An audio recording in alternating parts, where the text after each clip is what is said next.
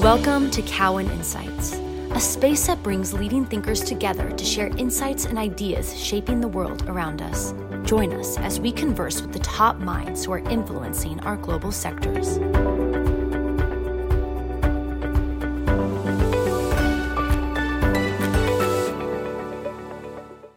I'm Vivian Azer, Cowen's Beverages, Tobacco, and Cannabis Analyst. Thank you for joining us for this podcast where I'm joined by Abner Curtin, who's the CEO of Ascend Wellness Holdings, Brett Heyman, who's the founder of Edie Parker, and George Allen, the chairman of Lowell Farms. Delighted to be joined by these three cannabis executives who are in partnership as they expand collectively in cannabis markets, principally east of the Mississippi.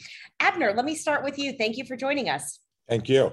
For the benefit of our audience, perhaps you can start by offering a little bit of background in how you entered the cannabis market and a high-level overview of Ascend.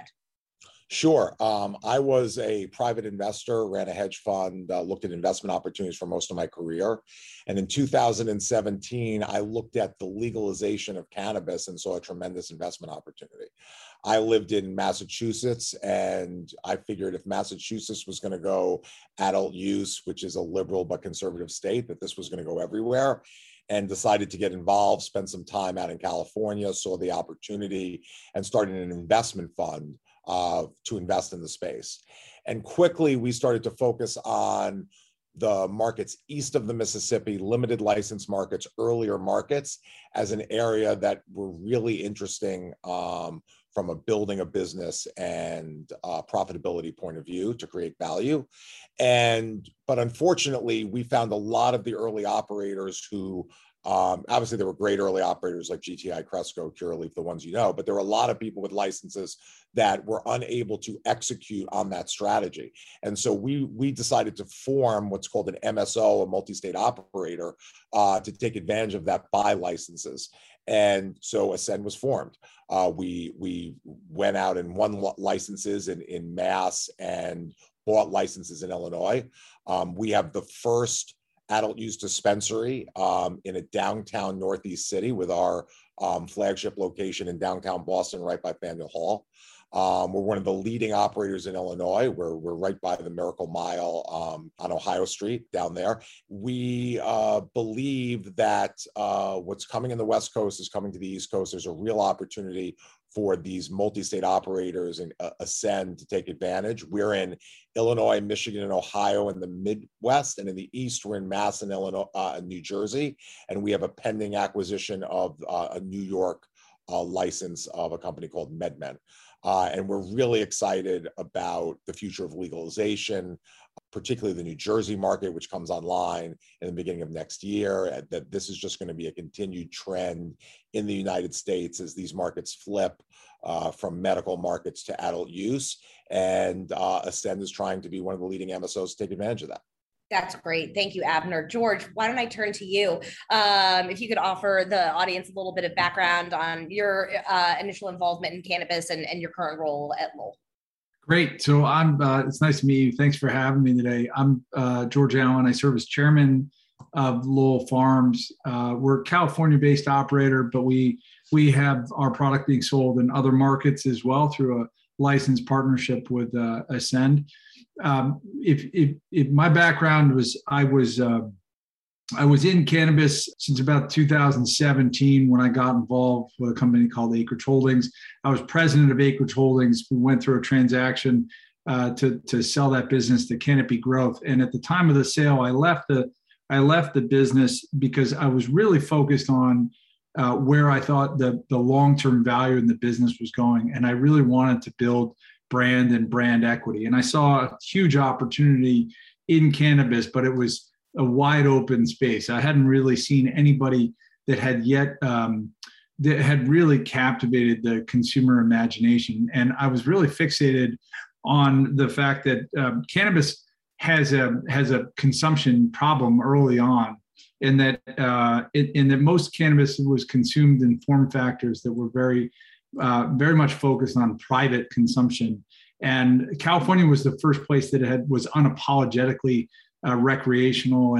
So I went to California to build a business around that concept, that California would teach us a lot about what the consumer is looking for and the ability to build a brand around that. So we have a large amount of infrastructure in California, one of the largest grows in the state, combined with distribution infrastructure and branding infrastructure to distribute our products and brands across the marketplace. Lowell is our hero product and brand. It's packaged pre-rolls, very much akin to what a cigarette would look like in the cannabis landscape, and that product has really captured the imagination. It was one of the first brands in all of cannabis to really identify with the consumer in terms of allowing them to be proud of their choice and to show off their choice of cannabis. You know, the historical meme of cannabis consumers for a long time has been something that's really been stuck in a rut of people who smoke privately. You know, I know people who've been smoking for 30 years, but they still hide it from the rest of their family. And for me, if you're going to build a brand in cannabis, it's really about building a brand that makes people proud of their choice and makes them willing to share and showcase their choice. So that's our business. We as I said, we have infrastructure in California, and today our products being sold not only in California but as well in Massachusetts and in Illinois. Terrific. Thank you for that, George. And Brett, last but certainly not least, if you could offer some background on Edie Parker and how you decided to enter the cannabis space. Sure. Thank you for having me. So I have a fashion background. I worked at Gucci for about 10 years, and I was the director of public relations there. And in 2010, launched a brand called Edie Parker, which is a fashion and mostly accessory luxury business. And we really are a lifestyle business. We make a lot of home accessories. And so in about 2018, my team, we're about 10 women, we started talking about cannabis because it's part of all of our lifestyles. And there was nothing on the market, either in accessories or at a dispensary level, that we thought spoke to us, that didn't feel considered, that didn't feel fun, colorful, optimistic. The way that George mentioned that, you know, brands in cannabis want to, you want to show off that choice and show off that brand. We didn't think there was a brand that represented any of our interests. So we started working on a line of accessories and flower and launched Flower by Edie Parker in 2019. We like to say we're the first brand to merge fashion and flower, and that we're a line of colorful collectibles for friends in high places. That's great. I love that tagline. So Abner, back to you. Talk a little bit about kind of the thought process in establishing these brand relationships and what that means in terms of execution in your own dispensaries as well as through your distribution network. Yeah, well, I think when these states first go legal, particularly in recreational use, there's a real supply shortage. And it's just about getting any viable product on the shelf. Customers are coming into empty stores. And the first order of business is to get every customer the opportunity to buy an eighth, a pre-roll, a gummy, and a vape every time they come into the store. And that is a real challenge for all of us in year one, I think, of any adult use market. But then it starts to change. Then supply starts to come into the market. More people come in with different product offerings. And we move to a more traditional consumer product with good, better, best, various branding, various form factors, various submarkets. But make no mistake about it, this is not another consumer product, right? This is a state-by-state business, limited capital, limited distribution, limited advertising. This happens at a much slower pace. I tell people, think about what probably happened in the late 1800s or pre-World War II for other brands before there was TV and before there was all this fancy marketing. That's kind of what's going on in cannabis. And we basically had our own brand, a house brand called Ozone, one of the leading brands in Illinois, but it really plays in the quality for value segment. And we've been looking to develop some brands. We had some marketing people. We had these fancy consultants, which charge a lot of money to build a brand. And I did a bunch of meetings, and I came to the conclusion that, maybe a bunch of 40-year-old white guys sitting in New York were going to develop a great cannabis brand, but it wasn't likely. Maybe, we're still trying, but, and that like any other business, authentic brands like Lowell, like Edie Parker in the fashion, like they know what they're doing. They know how to identify a consumer, reach out to the consumer, and build an authentic brand. And I think cannabis is all about authenticity and being committed to both the product and your brand. And we really came to the conclusion that we should partner with these brands in the best category and allow our consumers to have access to it, not just in our stores, but in the whole market. And this for us is selfish. We want to be the number one or number two distributor in these states. And in order to do that, we have to have the best truck coming in delivery each week. And the best truck means the best brand selection. And that means I want to put Lowell and Edie on those trucks. If I could just also just sing Abner's praises here a little bit, because as on the other side of this trade, I will say that, you know, he was really unique in his vision in the business, being one of the first multi-state operators to realize that we were going to go from a supply constrained environment to an environment where you had to win the customer. And I think a lot of operators are still stuck in the mindset that it's going to be an oligopoly or a supply constrained environment where anything you sling at the customer, they're going to have to digest. Abner was one of the first, I think, and still remains the strongest advocate of giving consumers the choice and making sure that consumers get access to the best out there. And I think from my perspective, like the analogy I use is in the CPG landscape, developing a brand is analogous to writing a hit song. You can say you want to do it. You can sit in a room for as long as you want and crank out ideas. But a brand happens because of a confluence of things that resonate with the consumer in a moment in time. And it's almost impossible to sort of formulaically recreate it. Abner recognized that and has brought in Brett and brought in myself to help him in his portfolio in the state. And I think there's many operators out there who don't see what he sees, and I think he's going to win because of it. Look, just to be fair, I mean, there are a number of attractive brands coming out of the MSOs. I mean, I think what Cresco is doing with Mindy's Edibles, what Curaleaf is doing with Select, what GTI is doing with Dog Walkers. I mean, there are good brands out there. I think the point is that there's a lot of white space and opportunity for non-MSO brands to come in and take meaningful share. Absolutely. No, I will just say about those brands that you just mentioned, if you want to put them on a shelf in California, they ain't going to hold water, and none of them have. So I think they've done a nice job, and they are doing a great job. But if you really want to put them into the gauntlet of success in a competitive environment that is probably the most competitive in the world, they haven't been able to hold their head above water. And not to say that they've leaned into it as much as they otherwise would, but I think you do see there is a virtue in picking the best and then importing it. Okay, well, Boris, Ben, Charlie, I did not say that. That was George Allen. Thank you. I know. See, that now I know why you did that. Yeah, see, I just, I can't all win here. Can't all win. Brett, let me turn to you for a minute. I think, what Edie Parker is bringing to the cannabis space really is truly differentiated. I mean, all of you are doing something that's differentiated, to be sure. But, from a price point perspective, coming from a background where you're selling, $1,500, handbags, you're setting a new price point with very attractive accessories in the cannabis marketplace. Talk a little bit about kind of some of the consumer appeal for that kind of high-end, fashion-oriented, luxury accessory, and how you think about that subcategory and that core consumer. We are a luxury brand for sure. We have variation in pricing. We have entry price points, but we didn't set out to make a $1,500 handbag. Our handbag is expensive because it's hand poured acrylic, because it's made by skilled artisans in the US who get paid a living wage. So, we can't talk about transparency and accountability and not have to pay for it.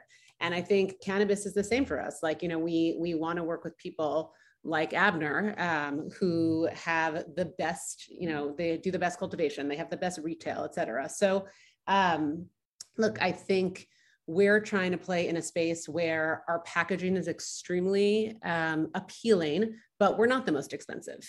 We, like Abner said, we're in that sort of good, better category. We're not trying to be a really high-end cannabis brand. We know it's not the same as making a luxury handbag. We know that the people who want to spend the most in cannabis are obsessed with the plant, want to have the best cultivation, want to talk about the best strains. That's not us. We know that. We're an authentic brand that's been around for 10 years. That's for women by women. That means something. Our brand means something to a lot of people, and we have a lot of avenues where you can find us. You know, we were at the Met Gala on 6 celebrities with these really like socially relevant bags with social messages on them the other night. And so then we get this sort of free media coverage in the New York Times and Vogue and in places that aren't necessarily talking about cannabis, but you know, that is a big part of who we are now. And so I think for our cannabis accessories, we have, just like in our heritage accessories, like a range of products. We have one of our biggest sellers are our rolling papers. They're $10, but they're extremely branded. They're meant to be shown off. Then we have $700 bongs because they're hand blown glass with an artist named Paul Arnhold, right out of Red Hook. So I think we run the gamut. And we are working with traditional retailers like Urban Outfitters who are launching smoke accessories. It's a new category for them. They've done really well. They've blown out of them and reordered them a few times. So I think there's really opportunity to speak to a lot of different people with the accessories and with our flower offerings. And I would say this sector has not done a good job with the female consumer. I mean, it's early, like there's a lot of opportunity, but there aren't brands, that speak to them. They're quite frankly, there aren't enough women in the industry in general. And this is a huge, there's certainly more women than men in this country, and they like cannabis. And if we don't do a better job offering products that they like, we're going to suffer. Absolutely. It would be a shame for the cannabis industry, I think, to repeat some of the mistakes that we've seen in big alcohol, where not only do you not cater to a female consumer, in some cases you end up alienating a female consumer, and that's a hard consumer to win back when that happens. One of the connective threads, that I think has emerged in our conversation, thus far is pre-rolls, rolling paper, that form factor specifically. So Abner, let me start with you, and then I'll turn to George and Brett. But as you kind of think about category development in the broader THC marketplace, what is the role that you're seeing for pre-rolls today, and how do you expect that to evolve? I mean, pre-rolls is a huge focus of Ascend. We are the number 1 or 2 pre-roll company with Cresco in Illinois. We launch in Massachusetts with a heavy pre-roll assortment.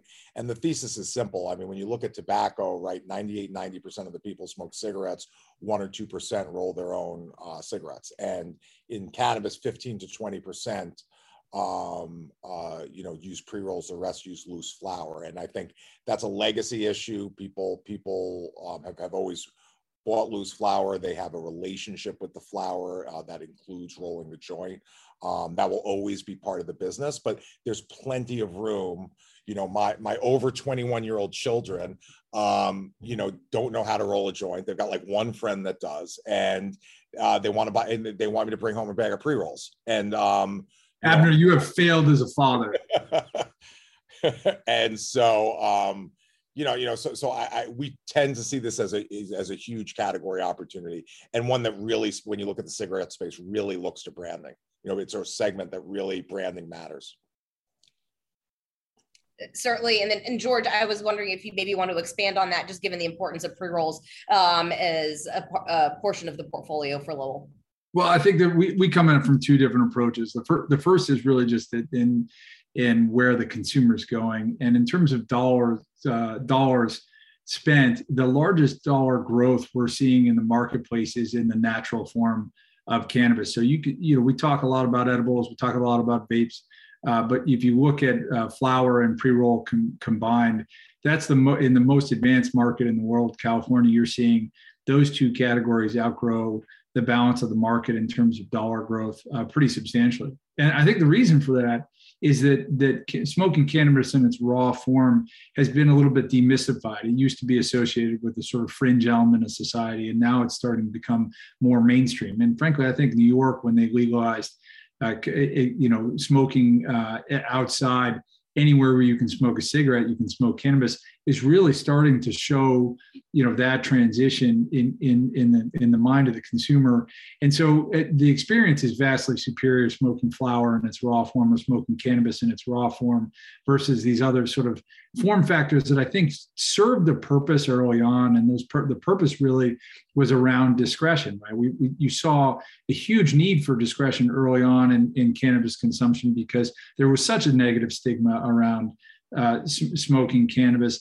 And so I'm going to have a gummy, or I'm going to have a vape pen because it allows me to microdose or allows me to dose without anybody else knowing it. The problem I have with that is it's very hard to build a brand. And I said this before, it's very hard to build a brand on any product that's fundamentally based around discretion, because the only avenues that you have to talk to that consumer are around price and utility. And those are frankly, those are pretty lame avenues to market a brand around, right? If you really want to market a brand, you look at brands, categories where you see huge brand premiums and huge brand density, meaning brands, the larger brands control a large share of the market. And those are automobile and fashion and jewelry and sneakers and a whole bunch of categories that are really premised around the notion of not only do I make a choice based on my perception of quality and utility, but I make a choice based on what I think other people are going to think about me by the choice that I've externally shown on display. And I think